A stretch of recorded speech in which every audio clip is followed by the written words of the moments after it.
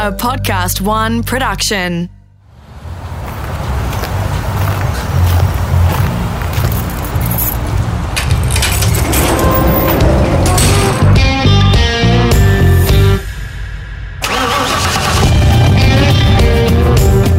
I'm automotive commentator and journalist Greg Rust, and this is Rusty's Garage. In this episode, we're visiting someone's garage that's just a bit bigger than your average two-car lockup. Well, a lot bigger actually. We're inside the biggest garage you can get, an airplane hangar. I'm at Lake Macquarie Airport on the Central Coast, north of Sydney, which is home base for Matt Hall when he's not travelling around the world. Matt's a distinguished Australian pilot, a Top Gun, and our first representative in the Red Bull Air Race World Series. I have great admiration for people who make their passion their occupation, but for most, this realisation comes later in life. Not so for Matt, which is all the more impressive. It struck me at a very young age, actually, that I'd go to all these flying clubs and gliding clubs, and I'd see all these old men that are out there on the weekend doing what they want, and I realised they were living for the weekend. They hated their Monday to Friday and lived for the week, and I thought, they've got it all the wrong way around, you know. Why wouldn't you actually have a job that you can't wait for Monday so you can go and do your job again? So that's what I've pursued in my life, and it's really worked out. You're a third-generation pilot, if memory serves me correctly, so flying is in the bloodlines. Your grandfather flew in World War II, is that right? Yeah, it's correct. My granddad, he was a pilot in World War II. He didn't follow through with flying after the war, let his pilot's ratings lapse. But my dad then got his licence as a teenager, and then I flew with him while I was growing up, and I got my licence as a teenager. What planes can you recall them either talking about or actually seeing them fly in those junior years for you? Yeah, well, my granddad, I never saw him fly an aircraft, but he used to talk about, you know, his training in Tiger Moths, and then he was flying Avro Ansons. He was actually going on to Beaufords with the plan to end up on Beaufighters when the war finished. With my dad, we spent a lot of time.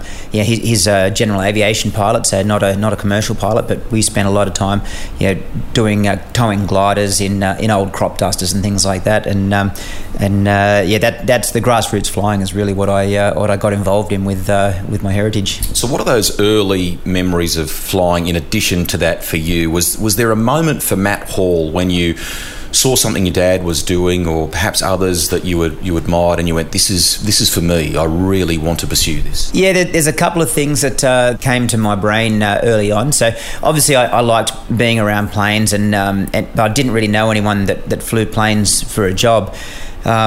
And then I went to an air show in the mid-'80s. So, you know, I was probably 11, 12 years old.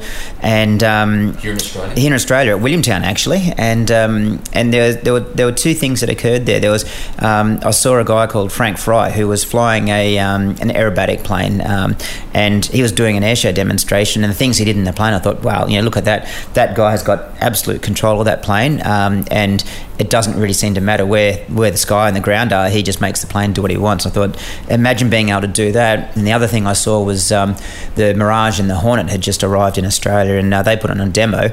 And for me, those aircraft were like magical flying carpets. I couldn't even imagine that there's a pilot in those aircraft. It was like these were science fiction machines, and there was a robot inside them.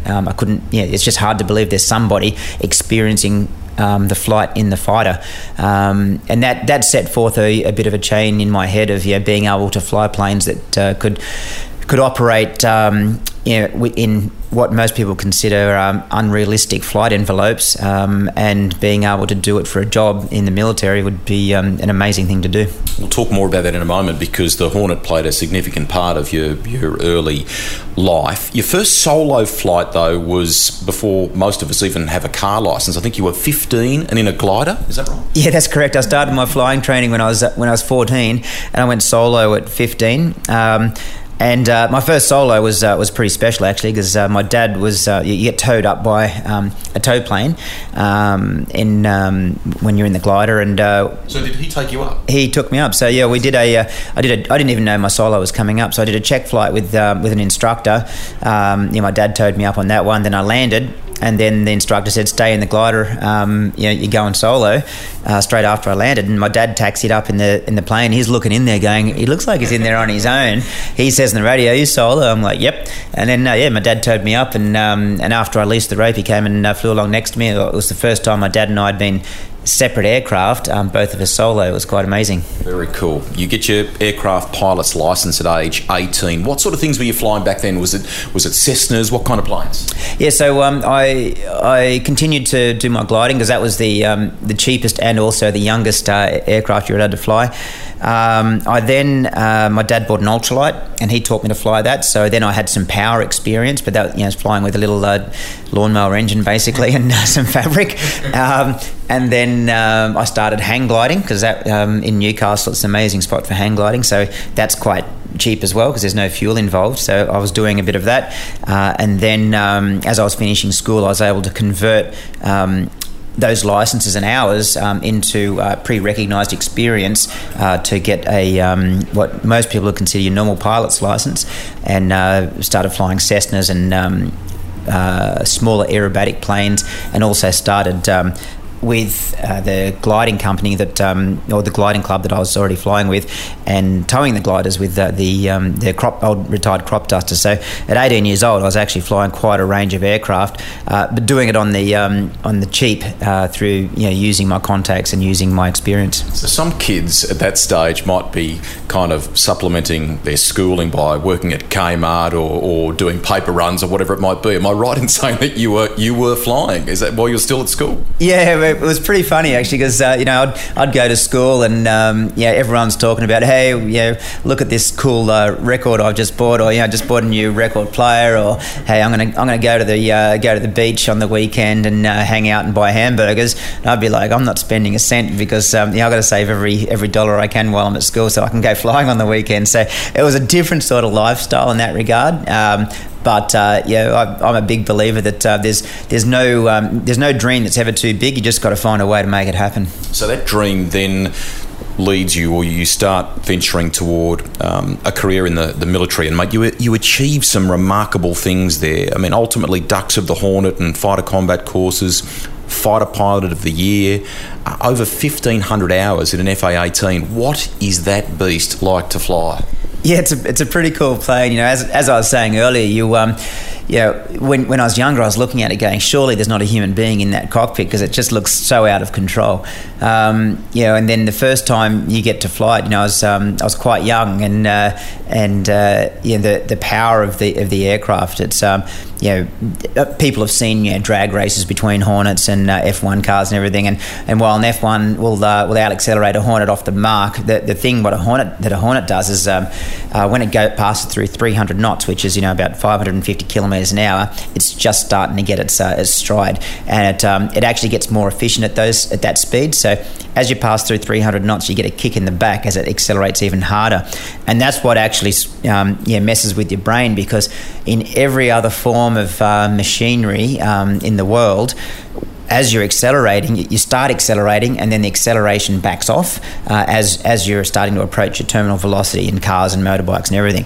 Whereas with jets and rockets, you actually accelerate harder the faster you go. So it just doesn't feel right. And when you're not used to it, it actually feels wrong. It feels like something's going to go wrong because it's like everything's losing control. So it's an amazing plane, to be able to point your nose straight up and climb to above airline heights from on the ground level, just vertically,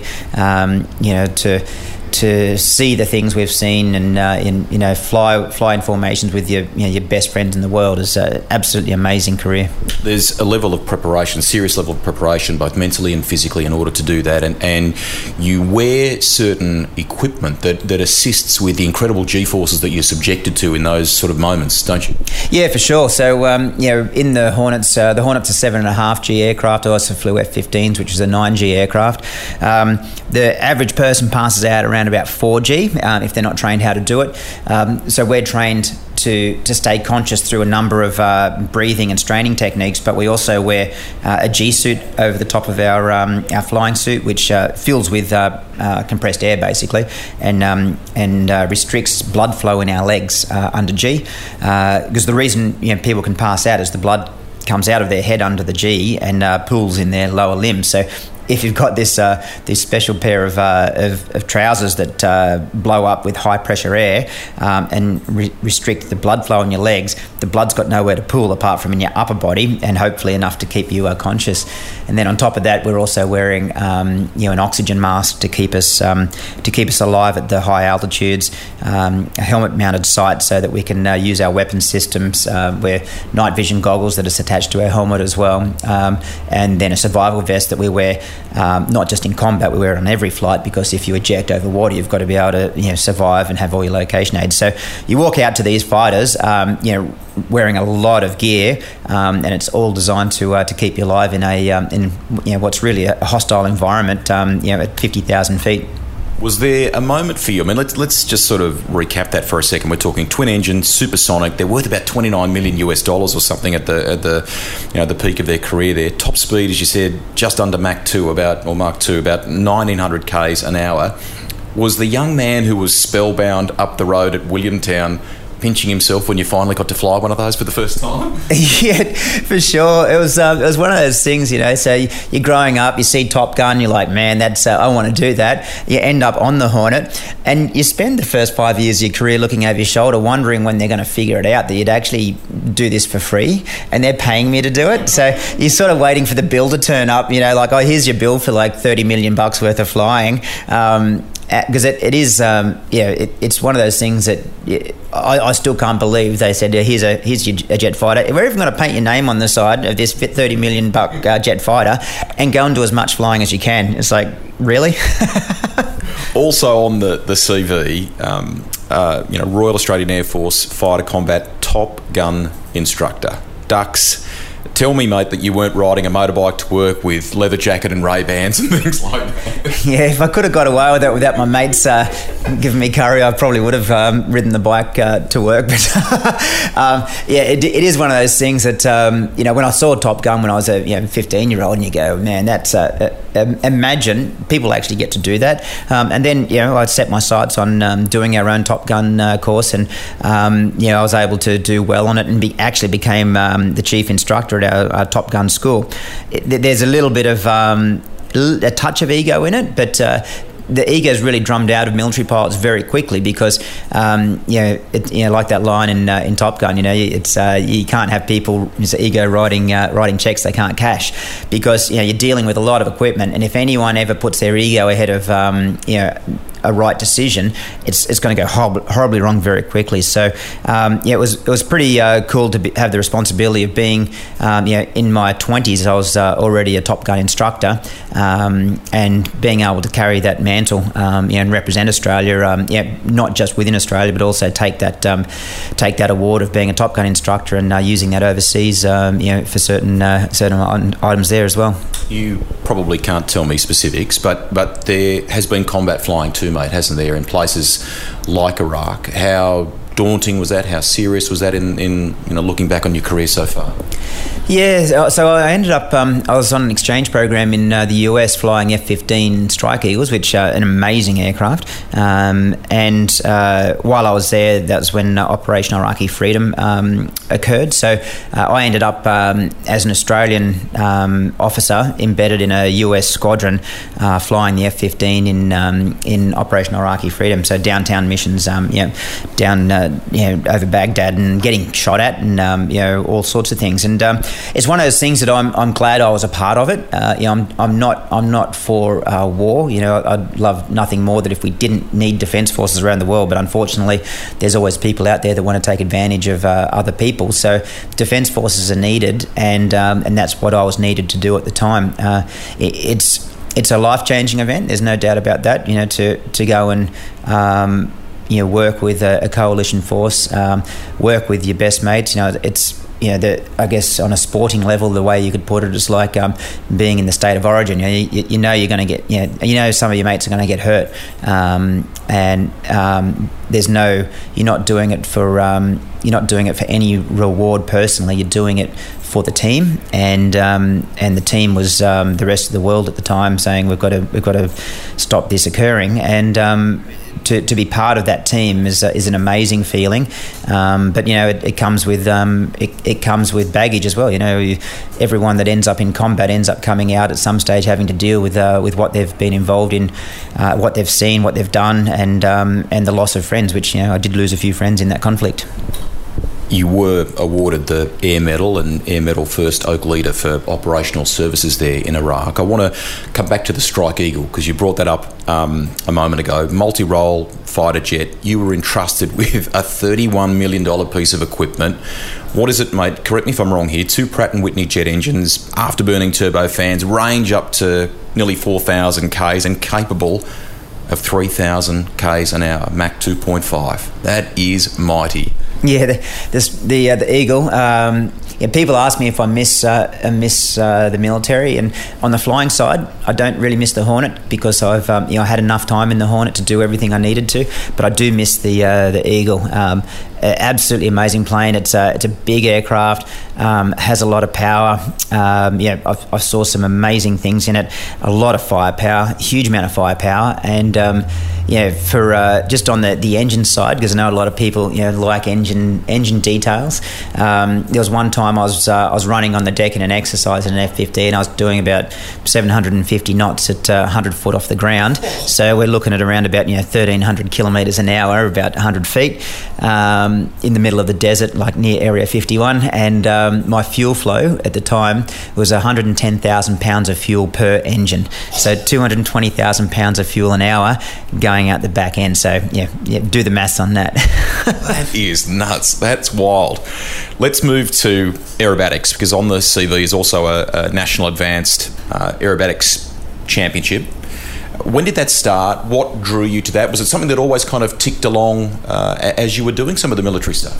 Yeah, it's sort of, I dropped out of doing any of the grassroots type flying when I got into the military. I sort of put all of my efforts and all of my my thought processes, and basically 24/7 I immersed myself in being the best fighter pilot I could be. And it basically came about after I got back from the combat operations when I was living in America. I had a little bit of a downer almost. You go, well, I've just come out of combat, I survived, lost some friends. What's next? What do I do? Surely I haven't just peaked at age 30. That's the highest point of my life. I'm not saying that going in combat is the highest point, but the most, the pinnacle of performance is in combat really for any Defence Force person. So what do I do now to challenge myself? And so I bought a little aerobatic plane in America. What was it? It was called an Acrosport, a little 2-seat open cockpit biplane. And I thought, I'm going to go to a competition. So I bought this plane. I rocked up to a competition and said, I want to go in the competition. And they're like, okay. Do you know what you're doing? I said, I can do a loop and a roll. And then so I did it, and they're like, oh, that's completely bad. You didn't do any of the things we're looking for judging. And that's when I realised there's a whole set of rules with doing a competition. It's they try and make it as objective as possible, even though it is being judged. So I brushed up my skills and then won the next competition and went, what, maybe I can actually do this. That was kind of fun. So I started buying some bigger and better aerobatic planes, and that just sort of progressed in parallel on the weekends with my military career. In 2009, you make your debut in the Red Bull Air Race World Series. There's a plane taking off in the background, super timing, or landing, I should say. That kind of blended the two things, didn't it? Because it brought all your aerobatic skills, but the fast manoeuvring, the racing aspect as well, which clearly appeals to you. Yeah, it was... the head of the sport in 2009, after I did my first race, he summed it up and said, this sport was made for me, which it really did seem that at the time, because I'd always pushed myself very hard in the military. I was used to pulling a lot of G. I was used to flying high-performance aircraft. I was used to low flying at high speeds. I was also used to being able to control my emotions and stress levels. I'd been in combat, I'd been shot at, but I was still able to perform my job. And I found I was quite good at being able to keep my brain compartmentalised when the heat was on. In fact, to the point where I would often be able to perform at my peak level when I'm under immense pressure was actually where I had my best performances. So being able to take really that whole military mindset and the physical experience of what I'd done in the flying and combine that into a world performance sport using aircraft seemed a natural fit, and that's exactly how it went down. I had to do some more training, aerobatic training, and qualify through aerobatic competitions, and I did okay in those aerobatic competitions, but where I actually excelled was when I stepped the next level out of the aerobatic competitions and went to racing competitions. That's where I really found my stride, and it really did fit like a glove. I'm probably reluctant to ask it, really. I don't ask it of a lot of racing people, be it bike races or car races either. Scariest moment for you in that air race competition? Tell us about it. Yeah, it's the scariest moment in racing. I have actually hit the surface of the Earth, which is as a pilot, it's never something you want to do. It wasn't scary at the time. It was more scary straight after it. I think most motorsport guys, and in fact most people in the world, have been in a situation where things have gone horribly wrong very quickly. Some members of the human race put their hands in the air and freak out. Other people that are generally control freak type personalities like me, when it's going wrong, you don't actually have time to get upset or panic or be scared.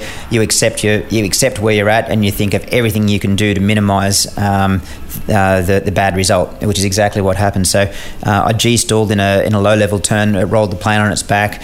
I realised straight away I was going to crash, and I was able to get the plane flying again, get it rolled back upright. So this all happened at about 30 feet. Get it rolled back upright. I hit both wingtips in the water in the recovery and the landing gear. I tore some parts off the plane and bounced, was able to gather up what was left during the bounce and stop it hitting the water again, and then miss the crowd and fly away. And that all from the stall until coming back out of the water was 0.6 of a second. So it all happened very quick. But once again, it's like all professional motorsport people. You end up, time slows down, and what seems to have happened in a very slow process, when you watch it in replay, you go, geez, that happened quick. In the first qualifying session of Race 4 in Windsor, Ontario, Australian pilot Matt Hall, after a strong early section in the track, stalled his plane to face a dramatic situation. And the final big challenge, level through this blue gate, hard left to the chicane. Oh! And a skim off the water! What an amazing recovery! Matt Hall, way too low, skimming the wing in the water, but just pulls the plane up in time. Watching mate cleared hole 3. Just have a look at your tail cam. I came through the gate 13, I believe it is, with too great an angle to the chicane, and then I broke one of my own rules. I actually looked into the turn, which means I don't fly the aircraft naturally. I pulled on it. I've G-stalled the aircraft, which has rolled me slightly past the knife edge. I've managed to get it back to wings level and recover. I believe I might have skipped twice on the water because I felt 2 impacts, flew it away, and then obviously it was all just trying just to get it back on the ground safely. Everyone was okay. Yeah, thank God it was Matt Hall. There's a guy that was pushing hard, stalled the airplane, and he's one of the best pilots on the planet, and that's why he is where he is now, landing back safely at this airport. So the scariest part was afterwards, realising what I'd just been through, and then playing out what's still going to happen.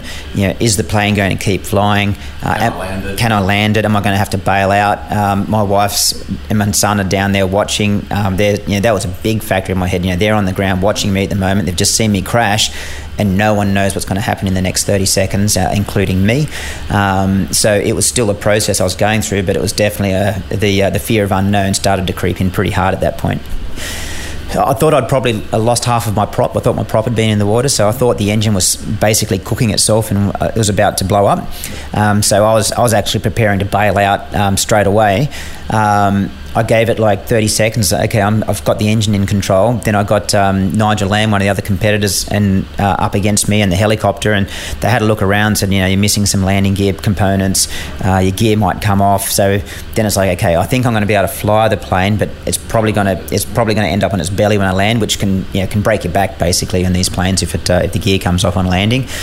So, you know, it was one of those things, you know, you keep going through it. I wouldn't say my heart rate really got up. I was more disappointed in myself for allowing myself to end up in that situation. My heart rate didn't get up until really after I landed, and then it hit home. It was like, okay, I'm unharmed, the plane's damaged, and my career is a mess. And then my wife turned up, and it's like, uh-oh. How was she? She was really good, actually. She's ex-military as well. She was a flight surgeon in the military and actually responsible for crash investigations. So she gets it. You know, she realises that we're not doing normal aviation. We're in a motorsport, and motorsport involves taking calculated risks. You know, you don't try and crash your plane, you don't try and crash your car when you're racing, but it's not that like you're just driving down the road. You know, it's not like I'm taking the family for a fly when I'm in a racetrack. We are flying with a lot of safety equipment based on the fact that the chances of a crash are much higher than normal aviation. So she gets that. She also understood that we needed to dig down and find out what went wrong, rather than just shrugging our shoulders and saying, I hope that doesn't happen again. So, someone less understanding would have said, that's it, no more, whereas she said, well, obviously something went wrong, let's find out what it was and fix it. So, getting back on the horse, because you are the kind of person who is of that military background and you compartmentalise, did that process happen fairly simply? You ticked all the boxes in terms of understanding what went wrong, knowing that you could prevent it from happening again, etc., and move on? Yeah, very much so. It's it was definitely a process. I had to make an initial decision, and that was the hardest decision to make. That I had to go and look at myself in the mirror, and straight after it happened, and like really, they say, you know, look in the hall of mirrors. I actually had to look at myself in the mirror and challenge myself, because my initial instinct was embarrassment. It's like, I want to go and hide from all this and want to run away and say, you know, that was really embarrassing and I'm lucky to have survived and everything. Because you're a perfectionist. Yeah, exactly, because I'm a perfectionist and I hate making errors. So I had to stare myself down and challenge myself. That's like, the rest of my life will be based around the decision I'm going to make in the next 30 seconds. So I went, are you going to run away and hide, or are you going to take this, learn from it, improve not only my system but improve the safety of the air race and everybody by coming up with what went wrong and implementing it? And it was a challenge, because straight after it you just want to go and crawl into bed and suck your thumb, you know. So I pushed myself, and then after we made that decision, then it was write down a process of what we're going to go through, what we're going to analyse, and how deep we're going to dig, because you can always dig deeper, and at some point you've got to go, right, there is the root evil of what happened, and that's the core of what we've got to fix. And in the end we found 3 cores we had to fix, and once we fixed them, it was very, very easy to get back on the horse, because you go, right, they're the 3 problems we had, and we fixed them, let's go. This is Greg Rust, and you're listening to Rusty's Garage. More with Matt Hall in a moment. In this series, I speak to some of the most passionate riders, drivers, designers and collectors I know, like Mark Skaife, the legendary Australian touring car racer, Supercars Hall of Famer and Bathurst great, who opens up on some of the heavy financial burden he experienced during a tumultuous period as a team owner. The demands around shortening my driving career were consequential to all of those external business demands around being able to write enough sponsorship and being able to operate, a high-level team. Bloody hard. Listen to the full episode with Mark Skaife here on Rusty's Garage.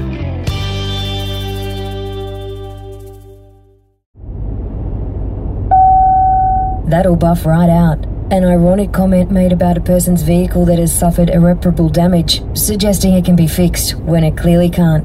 Hilarious to those around them, not so funny for the owner of the destroyed vehicle.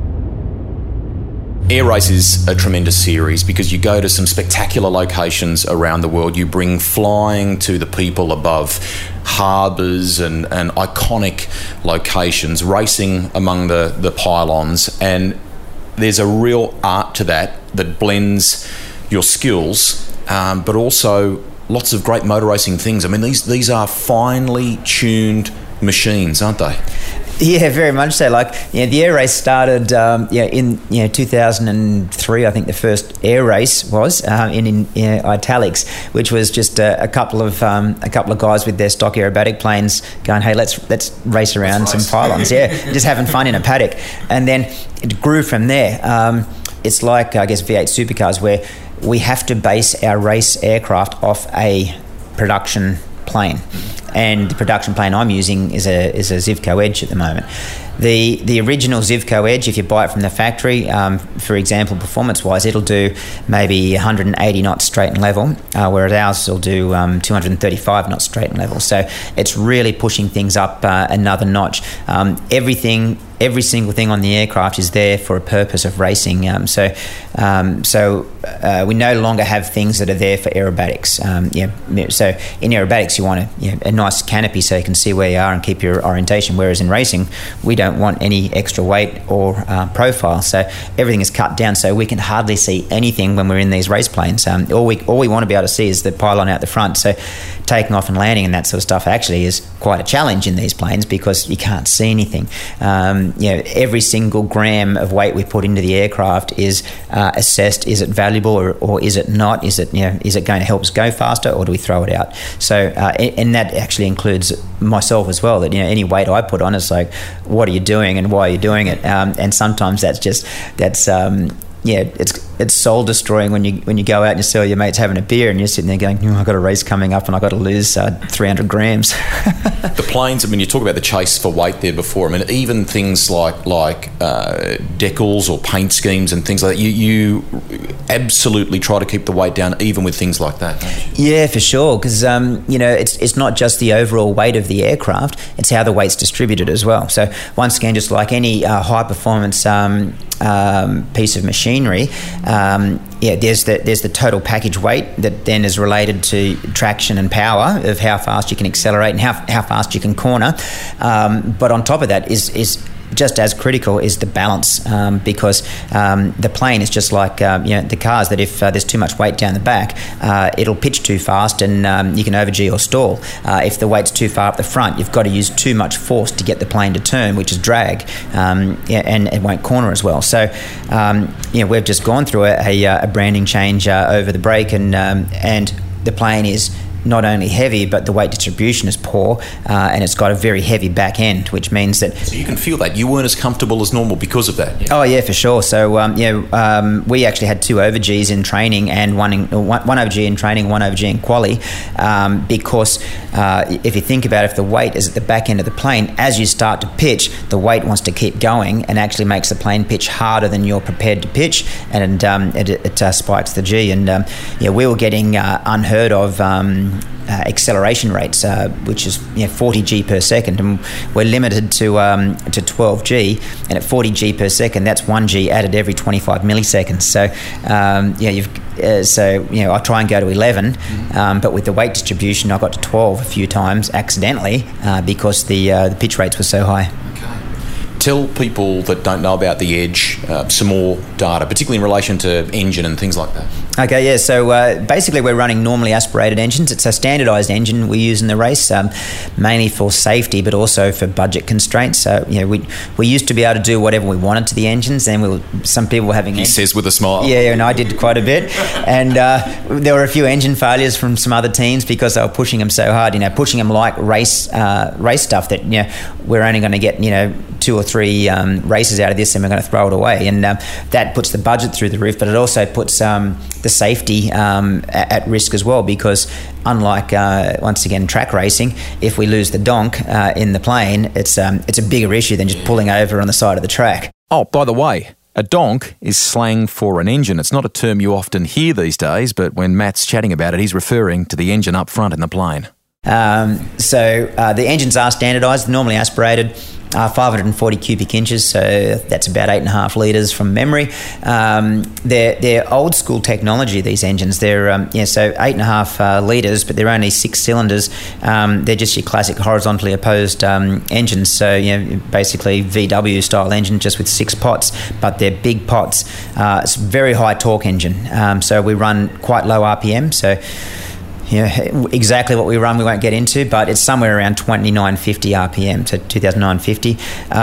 Which doesn't seem that high, but we're pushing up around 350 horsepower on very low RPM, and that's limited as well by the rules and the regs of what we're allowed to do to keep it all safe. It's just normal aviation fuel. We're not allowed to put additives in the oil or anything. What we can do though is we can work fairly hard on cooling systems, which we spend a lot of time working on cooling systems because once again, like most people know that are fine-tuning motorsports, is that cooling is critical for the engine for getting the optimum power, but it's also critical for the total package for drag. That if you can reduce the amount of effort you're putting into cooling the aircraft with robbing external air, which you have to decelerate, cool the engine, then re-accelerate, you can go faster in straight lines if you're not doing that. So we spend a huge amount of effort into both the cooling of the aircraft and also the induction into the engine itself, and we're currently looking at all of the normal race stuff of harmonics, looking at volumetric areas in plenums leading into the fuel servos. So all the stuff. I'm lucky. I've got a Formula One expert in my team now who's mapping the engine and all the harmonics in the engine, and we're actually getting more power out of the engine just by changing the design of the intake. How big's the team? I mean, you have, as you and I talk here, you've just come back from finishing 5th at the opening round, I think it was, and the next is a few weeks away because the Winter Olympics on in between time. They're off to Cannes next, I think. But the plane stays in Europe while you're back here in Australia, doesn't it? Yeah, that's right. So the plane stays in Europe. We're actually getting some work done to try and balance some of those items we're talking about with the aerodynamics. The team is currently back home again. We've got an all-Australian team at the moment, so it's only 4 of us that are on the road. Being myself as I go there as the boss. I then delegate myself down to being the pilot, so I don't have to concentrate on being the boss and the pilot at the same time. And then I come home back as the boss again. Then we've got my technician, who's responsible for obviously primarily first of all the safety of the aircraft, but then also for doing whatever we can to make it faster. I've got my race tactician, who's responsible for making sure all of our onboard telemetry is working. Then he analyses all of our telemetry and puts forward recommendations to me about what I can do differently in the track, both just on the like line. Formula One. Exactly, and we've got our. He sits there with data traces and 64 channels at 100 hertz of information that he analyses with all of our GPS plots, and then he'll debrief me after every flight. I'll give him my gut feel, just once again like Formula One. I'll debrief with him and say, this is what I thought, this is what I felt, and then he'll analyse the data and go, you're right here, you're wrong here, and we're going to do this differently.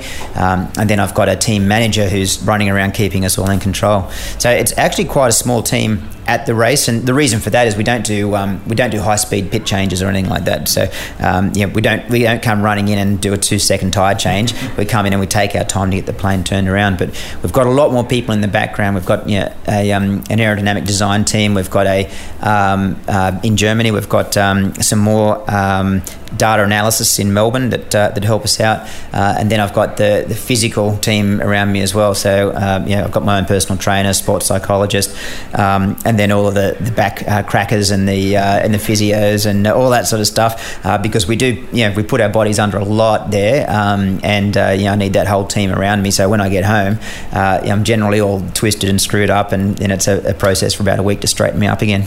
The record books show top 2 results in the World Championship in 2015 and 16, if my memory serves me correctly there. I mean, it is literally the best aerobatic race pilots in the world all coming together. And the competition is incredibly tough, mate, isn't it? Yeah, it's very, very tight racing.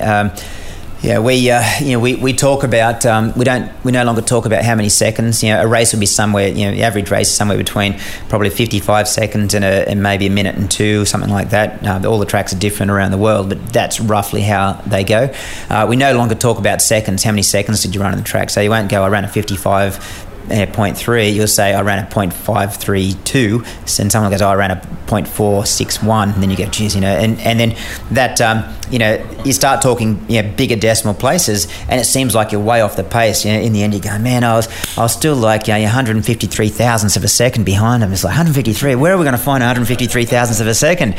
When you look at it, the big picture, you go, I can't even start and stop my watch in that much time. We're talking a metre or two in the track, but that's how tight the racing is, because everybody is super capable. And it's one of those things you've sometimes got to slap yourself around when you come back from a race. I come back in 5th place in this last one, and you come back and you're kicking the can going, bloody hell, I came 5th. I need to do better than that. And you've got to sit back and go, I came 5th by less than 2/10 of a second, and I was racing against all the top guys in the world with highly modified planes, and you go, it's actually pretty good I was just being involved, let alone coming 5th. What I am finding is, the body clock is ticking. It's getting harder every year to strap the plane on. I still think I've got a number of years left in me. It's a matter of care and feeding my body, but we've got a number of years of just concentrating on me and the team being world champion a number of times. But in the background, we are already looking at the evolution of the sport. So up until about now, the sport's always been the Red Bull Air Race gets to pick and choose who comes into the sport. I applied, but they said, yes, you can. And then I ran the team and I owned the team. The evolution that's starting to occur now is that, like any motorsport evolves, is that the team is now established. So rather than a new pilot creating a new team, we will actually pick the pilot who's going to replace me, and we'll maintain the team, which is a win-win for everybody. So a pilot can just walk in, and his primary job, his only job in the world, is to go fast in that plane. Whereas I have to deal with also running the business and that sort of stuff when I do it. So it's a great next level for the person that does replace me. And I'm excited to be involved in a motorsport that's I'm at the ground floor, and it's growing like you wouldn't believe, especially overseas. And it's a very privileged place to be, not only one of the ranked competitors in this growing sport, but also in a position that I can see myself being involved in this sport as long as I want, regardless of my physical ability to get in the cockpit. Let's talk, before I wrap this up, about, I often ask guests about what's in their garage, either what their dream machine is, what they're restoring perhaps, etc., etc. Let's talk about a couple of cool things that you've flown along the way. Am I right in saying that you've flown a Mustang? What was that thing like? Yeah, I've flown a Mustang. In fact, it's in my stable. I own a part share in that one, and it's an amazing plane. Huge amount of power, huge amount of noise. Iconic too. Oh yeah, so ours is a 2-seater. So we sometimes take people flying, and you quite often as you're getting out of the plane, you'll have grown men and ladies in the back tearing up. And you're just like, oh, now I know what my granddad did. And it's such a raw feeling of power, and it's one of those things that even when I land it, you can't believe that this was handed over to 18 and 19-year-olds to go out and get shot at. It's already hard enough to fly these things well, just concentrating purely on flying it well, let alone flying it well and getting shot at, and you're freezing your butt off at 30-odd thousand feet. So amazing plane, 27 litres of 27-litre engine, V12, 1,600 horsepower, and stub stacks. Flames come out of the exhaust when you're running this thing. It's just so cool. As a motorhead, it is the most amazing thing. Are there any other resto projects currently in the hangar underway, or if budget was unlimited, what would you love to have in there? I like all ends of the spectrum. So we've got a Piper Cub in the hangar getting restored at the moment, which is basically an old rag and tube aircraft used as a trainer during in the 40s, and it's just a fun plane to fly around in. I've always got my eye on other aircraft. I think we've got about 6 or 7 planes at the moment. But the boss has stepped in and said that I can't buy any more planes until I've got all the ones I've got flying, which is quite a challenge because I keep seeing all these really cool projects and go, oh, maybe she won't notice if I just slip that one into the hangar. But she's the bookkeeper, so I think she'll notice. She'll notice. Is it true you've only ever done one parachute jump, and why is that? Do you think they're mad? That's not something you want to pursue? Yeah, that is true. I've only done one jump. It was back in the 90s. I did it and I went, yeah, that was kind of cool, but why would you ever not want to land the plane as well? So I'm now business partners with a skydiving company, and I watch them, how much fun they all have, and every now and then I look at it and go, maybe I need to give it another crack, but yeah, I like landing planes.